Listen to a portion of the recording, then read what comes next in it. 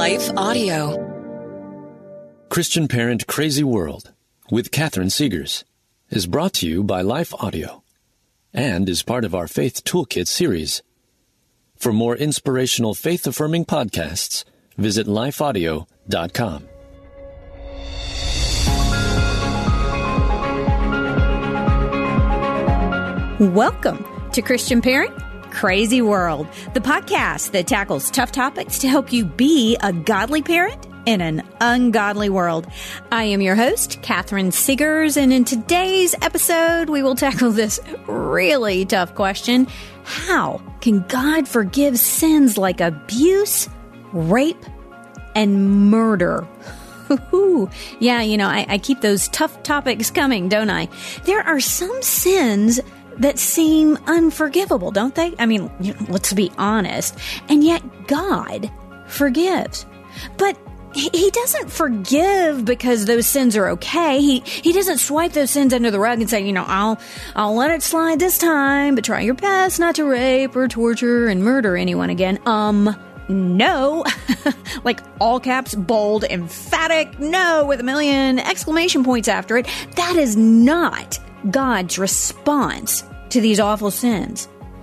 So what is His response? Well, we're going to talk about that today with our good friend Elizabeth Urbanowicz from Foundation Worldview. This is the conclusion of last week's interview where we analyzed some of the complaints and inaccurate portrayals of God in the deconstruction movement. In this episode, we're going to talk about who God is more fully so that we can truly know Him. And so can our kids. That's the plan for this episode of Christian Parent Crazy World. So let's get started. Are you tired of constantly telling yourself, I shouldn't feel this way? Yet so many of us guilt trip or gaslight ourselves instead of working our way through those complicated feelings. You should be a good friend, even though you feel hurt by past betrayals. You should be content, even though you feel lonely or unfulfilled. We've all been there, haven't we? But what if there was a way to reset these toxic mental tapes that sabotage our days? Well, there is. In her groundbreaking new book, I Shouldn't Feel This Way, Dr. Allison Cook encourages you to not just silence those thoughts, but actually come face to face with them. You can find emotional freedom, learn to look through the haze of conflicted feelings, and move forward in your life with confidence. Pairing biblically sound principles with over 20 years of research and clinical practice, licensed therapist and best-selling author Dr. Allison Cook guides you through a practical 3-step process to find the freedom you crave. Change starts when you finally stop beating yourself up for the way that you feel and say, you know what? I do feel this way, and I can finally do something about it. Take the first step towards clarity and peace today with I Shouldn't Feel This Way by Dr. Allison Cook. Available now wherever books are sold.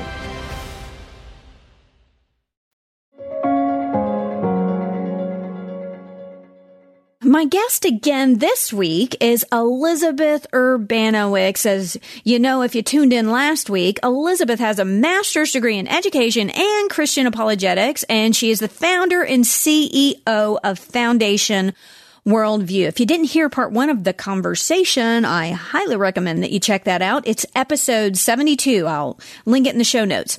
This week, Elizabeth and I continue discussing the attributes of God, especially His mercy, which is really hard to wrap our heads around. But as you will hear Elizabeth explain so beautifully in this conversation, God's mercy doesn't mean that horrible things that happen in this world are okay. God is not cavalier about these awful sins. Quite the contrary. In fact, He paid the ultimate price to cover those sins. Now, be sure to stick around until the end of the episode because this conversation with Elizabeth went some places I didn't expect it to go.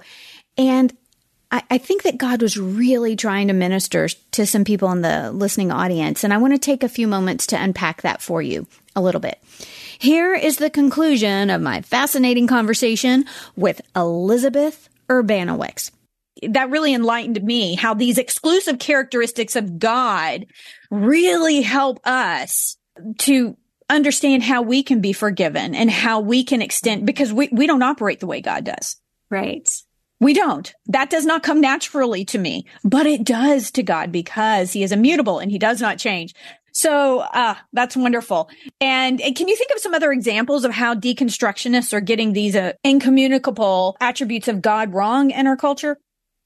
Yeah. So a lot of times when people deconstruct, and again, every deconstruction story is unique. Right. While you can look through them and find common threads, what I'm saying here, it's not like, okay, this applies to every single person who has claimed to deconstruct. But a lot of times when people deconstruct, they don't necessarily walk away and become atheists. Right. Sometimes they do, but not always. A lot of times they'll just choose a different version. And if anybody's listening on podcast platform, you can see me just put up air quotes. I have air quotes up for a different version of Christianity. There really is only one version of Christianity, and that's the biblical version. But other people might still claim the name of Christ while not following scripture. And a lot of times when people fall into a more progressive route, they deconstruct their faith and then they follow more progressive teachings. What their one rule of practice is just love, that God is a God of love, and love does not cast judgment, love does not make any moral judgments, love just accepts all, it celebrates all, which is not the biblical definition of love, but love is kind of viewed as this all-encompassing soul attribute of God.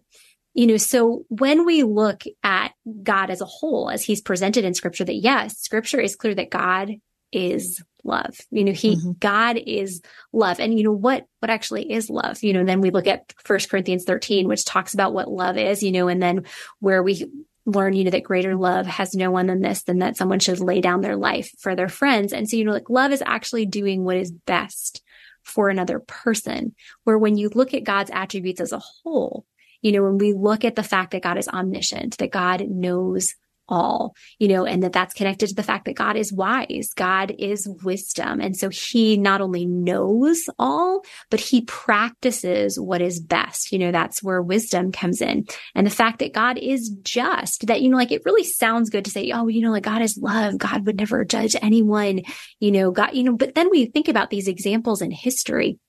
I think if we think that love somehow can be uncoupled from justice, we know very, very little history, because I was just on a walk earlier with a friend this morning who's reading a biography of some man that was in prison for 12 years in communist Romania, and just for being a pastor, for sharing the gospel, and just the horrible things that he went through. And she's like, what, when I read things like this, I am really grateful for the doctrine of hell. And it's like, yes, when we learn, the horrific crimes that have been, committed by one human against another, we think there's no way that a God who is genuinely love, who genuinely wants what is best for others, would just look at that and be like, it's okay. It's okay. I don't judge you. I don't judge you, for repeatedly raping that person. I don't judge you, for, starving that person, for doing these horrific crimes. No, when we understand what love is in connection with God's other attributes, then we can understand correctly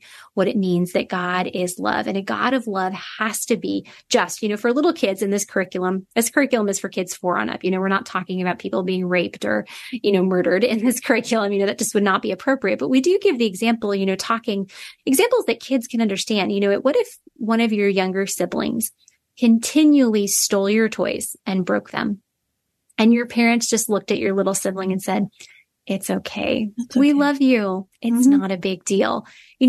What would that cause inside of you? You would have anger, and it would be a just anger, because if your parents love you and they love your younger sibling, they are going to discipline that sibling, so that they do not continue in that sin. And they're going to make that sibling, pay you back for the toys that they broke, and that's just a simple example that kids can understand. But this is something we want to prepare our kids again to understand, from the whole of scripture, who is God, that we can't just take one of God's attributes and isolate it from the rest. Because if we do that, if we take one attribute and isolate it from the rest, that attribute really is no longer that attribute, because if we separate love from justice or from mercy or from wisdom, love is no longer love. And so that's something for us to, be on the lookout, that a lot of times when people deconstruct and they follow a more progressive form of Christianity, they just focus on love, where love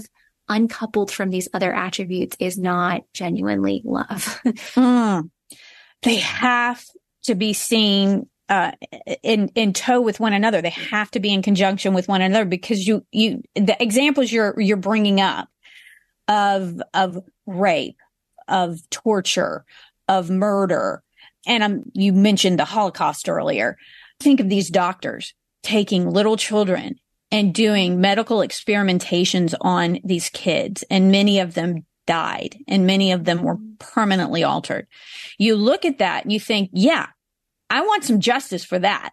I want some justice for that. But here's where it gets us as Christians, or just anyone, is that we don't really want the mercy for that, because that's the other thing, right? What if that Nazi doctor who performed those horrific experiments on children? What if I've got a episode in the works? I was going to record it today, but we had to push it back on sex trafficking. Do we really want a God that would forgive someone who would do that to a child, who would lure a child into that, or a young woman who's lured into that kind of industry and trapped there? Do we really want mercy for that? That's not something I would naturally want to give. I would be like, no, lock them up and throw away the key. And yet God said, no, my mercy is available to anyone who will repent and receive it. So when people go to hell, which is a doctrine that you mentioned that we have obviously in the Christian faith, and a lot of people who are deconstructing the faith, they're like, well, I can't believe God would send, a good God would send people to hell for eternity. Well, he offers us mercy. And whether we look at that mercy on the level of the child who keeps stealing and breaking their kids' toys, yes, there needs to be a consequence for that, but there's mercy offered. There's mercy and forgiveness offered. Or whether it's the Nazi doctor who's performing heinous experiments on children. That, unfortunately, even as I'm saying it, feels like a bridge too far. Yeah. And yet that's who our God is, right? He is merciful to the point that he will forgive that person and offer them eternity with him if all they have to do is repent. All they have to do. And so those are those characteristics that he invites us. Let's talk for a few minutes about the characteristics he invites us to reflect. Mercy is being one of them. And as I was just talking, I think we all come to that little place in life where God says, oh, I'm merciful for this. I am merciful for that person who stole from you. I'm merciful for that person who made you lose your job or spoke hatefully about you. I'm merciful for even that person, for those people in our listening audience who have gone through horrible, horrible abuse, whether that's just physical or verbal or even sexual abuse, that God offers mercy. Even there, how do we teach our kids, and how do we reflect those attributes of God? Are you tired of constantly telling yourself, I shouldn't feel this way? Yet so many of us guilt trip or gaslight ourselves instead of working our way through those complicated feelings. You should be a good friend, even though you feel hurt by past betrayals. You should be content, even though you feel lonely or unfulfilled. We've all been there, haven't we? But what if there was a way to reset these toxic mental tapes that sabotage our days? Well, there is. In her groundbreaking new book, I Shouldn't Feel This Way, Dr. Alison Cook encourages you to not just silence those thoughts, but actually come face to face with them. You can find emotional freedom, learn to look through the haze of conflicted feelings, and move forward in your life with confidence. Pairing biblically sound principles with over 20 years of research and clinical practice, licensed therapist and best-selling author Dr. Alison Cook guides you through a practical 3-step process to find the freedom you crave. Change starts when you finally stop beating yourself up for the way that you feel and say, you know what? I do feel this way, and I can finally do something about it. Take the first step towards clarity and peace today with I Shouldn't Feel This Way by Dr. Alison Cook. Available now wherever books are sold.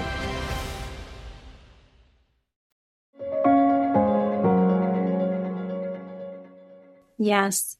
Well, thinking about God's mercy, this is again why it's so important for us and for our children to understand, we're never going to fully understand God. We can't, we're finite humans, but we can know him and we can know true things about him. And that's why we have to look at it holistically from the whole of scripture, because I think sometimes when we look at mercy, we tend to think of sometimes what we do, and sometimes what we do is not actually forgiving others. We kind of like let things be swept under the rug and just be like, oh, well, it's not that big of a deal. It's okay. It's not that big of a deal.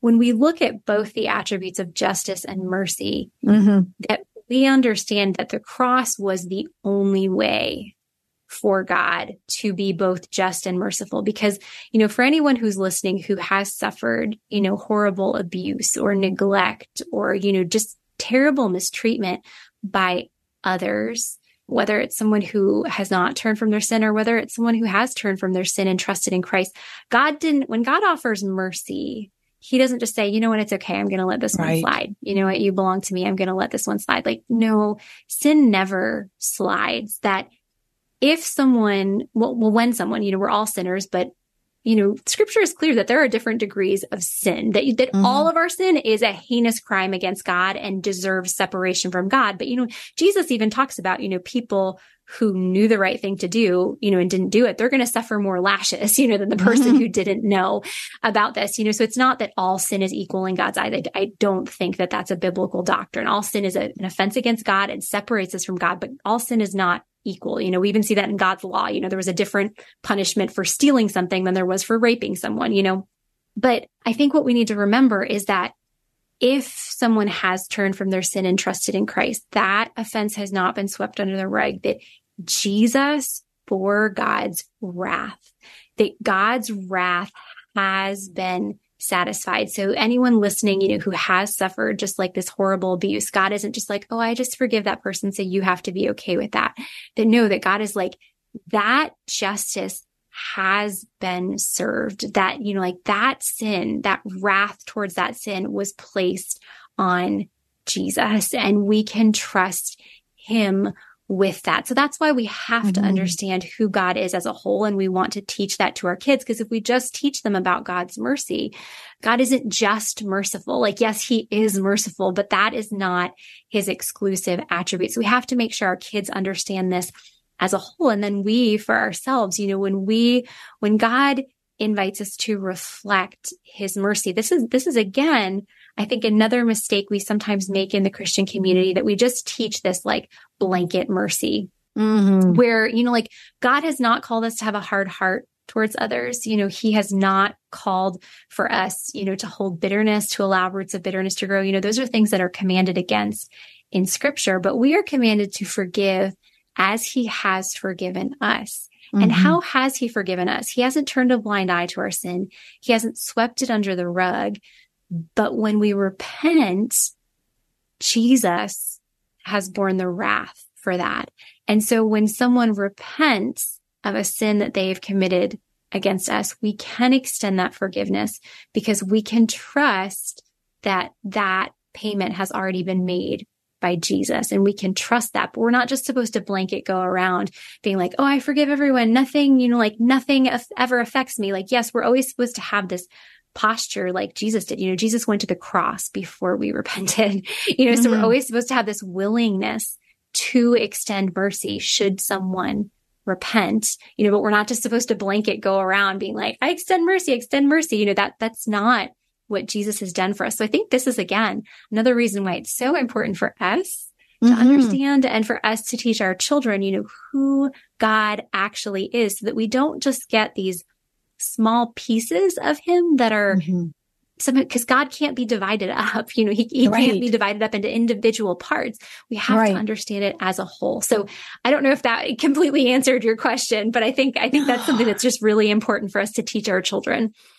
There's so much beautiful theology in what you just shared. Just the idea, and I don't know, maybe there's someone listening right now who has some abuse in their background and they think I'm just supposed to forgive, and that it's just okay. And no, it's not okay.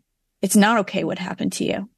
It's not okay. I know I have friends who have had heinous things happen to their children. And sometimes they happen, God forbid, in a religious circle. And Would be better for whoever did that to have a millstone tied around their neck and thrown into the sea than to hurt one of these little ones. That's what Jesus says. And it's hard to forgive. And the point that you make so beautifully is it's not okay. It's so not okay. What happened, that Jesus died to take the wrath of what that person did upon him. So yes, if that person does repent, they can receive God's mercy as well. But through that payment that he took, that we can know that his mercy is extended to us, and that enables us to be, because God doesn't, yes, he commands us to forgive because we have been forgiven, but also to release that, because otherwise we're going to live in bitterness. And that is going to be the fruit that comes from our lives. And nothing good can come of that we can actually be free from that thing that happened to us. And we can be redeemed, and God can use that, as he says in Romans 8:28, for the good of those who love him and are called according to his purpose. So I think that is beautiful. So talk to us just a little bit more in our closing moments. What are a few of the other things that you think are really important that we understand in terms of reflecting God's attributes?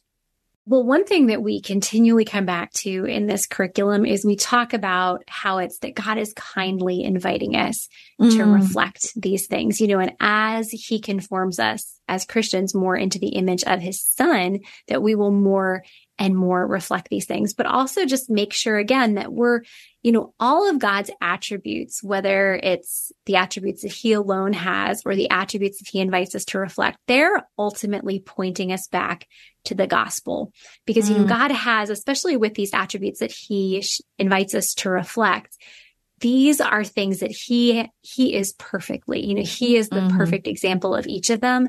And we continually see, that in these things that God calls us to, that he calls us to be wise, he calls us to be faithful, he calls us to be just, he calls us to be merciful and gracious and loving and holy, all of these attributes that he calls us to reflect, we consistently fail to measure up to that. But Jesus' perfect righteousness, Jesus' perfect holiness, his perfect love, his perfect faithfulness, his perfect wisdom, his perfect goodness, his perfect justice, his perfect mercy, his perfect grace, all of those are imputed on us, meaning, and we don't use the word imputed with 4-year-olds, but we talk about how, we have been clothed with all these things. So even though we consistently fail, when we have turned from our sin and trusted in Jesus, and we've been reconciled in our relationship to God, that when God views us, ultimately, he views us as perfectly faithful, as perfectly good, as perfectly loving, as perfectly holy, not because right now we're living those things out perfectly, but because what Jesus has done has then been given to us. And so just so that our children can rest in that, that we are called to all of these things, and we're going to try, and we are going to in some ways fail, but we can rest in the fact that knowing that Jesus has done all of these things perfectly on our behalf and for us. And we want our kids to know that, so that yes, there are these things for us to strive towards. There are these things for us to strive towards, but we can also rest in God's grace. And a lot of times, in this deconstruction movement, a lot of times people get really heavily involved in the social justice movement, which, knowing that God is a God of justice, right, we should seek to be just as God defines justice. But in what is very popular, the very popular social justice movement, it's always talking about the work that needs to be done, where the gospel is actually just the opposite, that yes, we are called to do certain things and we are called to honor God, but the work has already been done for us by Jesus. And we want our kids to understand these things about the character and nature of God, so that they then understand these things about themselves, so that then they're not swept up just into these really big cultural topics where words like love and justice are twisted from their actual biblical definitions. That yes, we want our kids to be loving. We want them to practice justice. We want them to seek these things. We want them to be merciful, but we want to understand, what does it actually mean? What do these things mean? What does it look like? And how we can actually rest in the fact that Jesus has already perfectly completed all of these things in the law for us. What you're talking about there is what we talked about in a recent episode about identity, resting in our identity in Christ. That's the foundation. That was an episode with Robbie Engel. We talked about what it needs to be at the foundation of our discipleship efforts, and resting in that understanding that Christ has accomplished this, that it's not in our striving. It's not in our work. It's not in our, we can't make ourselves holy, but we do work out our salvation where, there's a balance. We do work that out, but he's accomplished that, and he loves us. He adores us. He is pleased with us. And Robbie said it like this: we're saints that sometimes sin, and that we're not sinners just trying to seek God's approval, but we're saints that sometimes sin, and that he has accomplished all of this for us. All we have to do is sit with open arms and receive it and allow that to permeate our being. And as we grow into that, we become more like him, and we reflect these attributes that you so beautifully described that we can reflect of God. We exemplify that more fully, and our children will exemplify that more fully. It's awesome. I love this. I think this is amazing curriculum. I can't wait to try this with my kids. Elizabeth, you have knocked it out of the park again. Not surprising. You have, by the way, fully maintained your 5-star guest rating on CPCW. Congratulations. There is so much wisdom and truth and beauty and the curriculums that you have created. And they couldn't be more on point with what parents need in order to build the proper spiritual foundation for their kids. So please tell our listeners where they can learn more about you and Foundation Worldview and this specific curriculum on the attributes of God. Yes. Well, if you remember our organization name, Foundation Worldview, it's pretty easy to find us. Just go to foundationworldview.com, foundationworldview.com, and you can find out all the information about our curriculums and our other resources that we have available. Awesome. Thanks again, Elizabeth, for helping us to learn who God is according to his words, what he expresses in scripture, not according to our culture or even to what other Christians and perhaps even Christian leaders say that he is, but who God says that he is himself. When we know this as parents, we can help our kids to stand strong in the faith. And I know that's our goal, moms and dads. Thank you for helping us do that, Elizabeth. No, my pleasure. Thanks for having me on, Catherine. Moms and dads, I never know where the conversations are going to go. And I have a guest on the show. I do a lot of research and I create an outline and I come up with a lot of questions, but I don't really know where the conversation might lead. This conversation with Elizabeth, honestly, it really surprised me. The topic at hand was the attributes of God. And I knew specifically that I wanted to talk about what deconstructionists often get wrong about God. But I had no idea that we would dig in so deeply to the concept of God's wrath against the heinous things that human beings can do to other human beings here on earth. And we would really dig into the topic of abuse. And as we did, I got the unmistakable sense that God was leading us here because he wanted someone to know that these awful things that have happened throughout history are not okay. And more importantly, he wants you to know that the awful things that happened to you or to someone you love are not okay. They're not okay. I'm reminded of a modern day hymn that you've probably heard by Stuart Townsend and Keith Getty. It's called In Christ Alone. It's one of my all-time favorites. And one of the verses from this incredible hymn says, "In Christ alone, who took on flesh, fullness of God and helpless babe, this gift of love and righteousness scorned by the ones he came to save."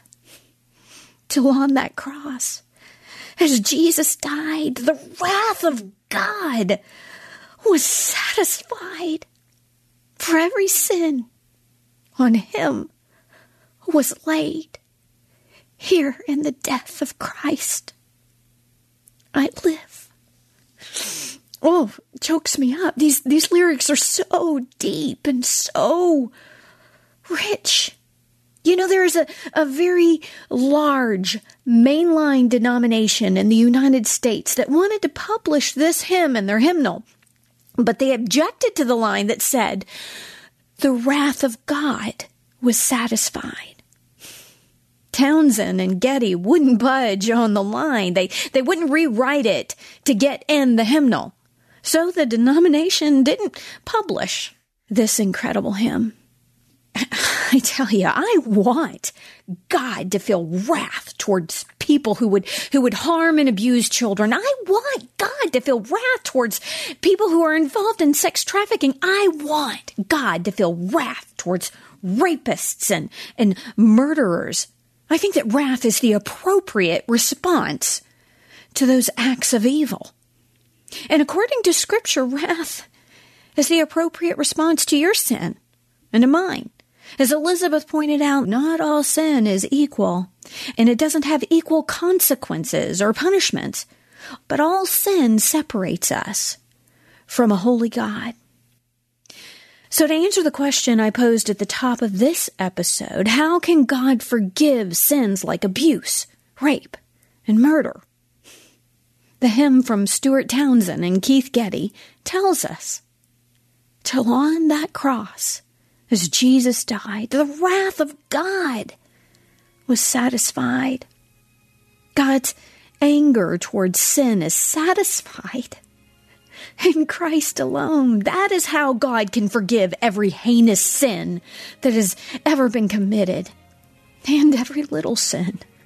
All sin is satisfied in Christ. All we have to do is accept that sacrifice.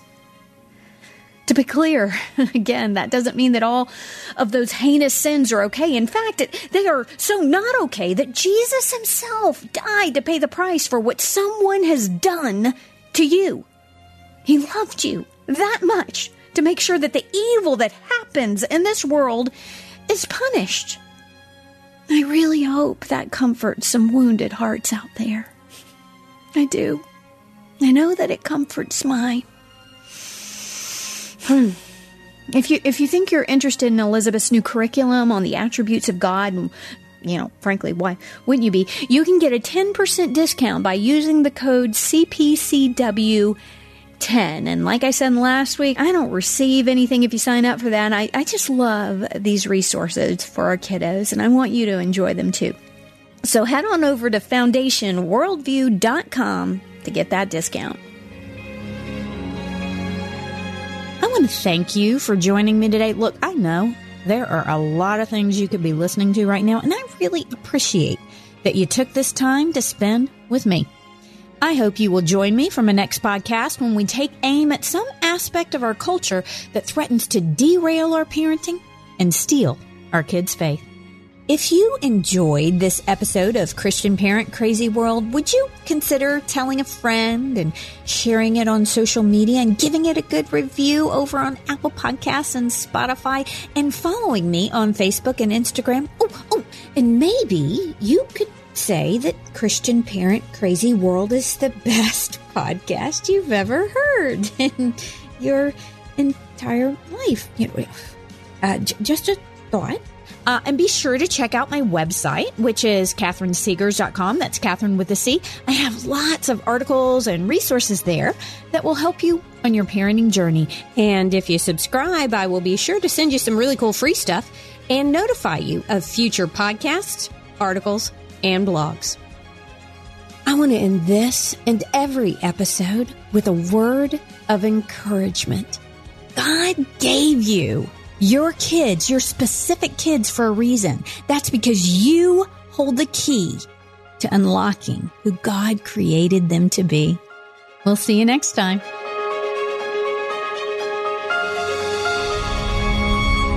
Christian Parent Crazy World is a production of Life Audio and Salem Media.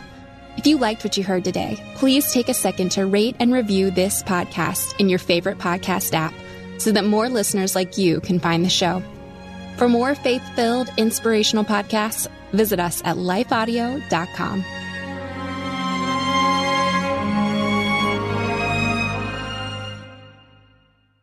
Looking for ways to stay positive? Brighten your day with the Free Story Behind podcast. Hear weekly short stories that showcase true joy, love, and hope. Listen now at lifeaudio.com or by searching for Story Behind wherever you get your podcasts.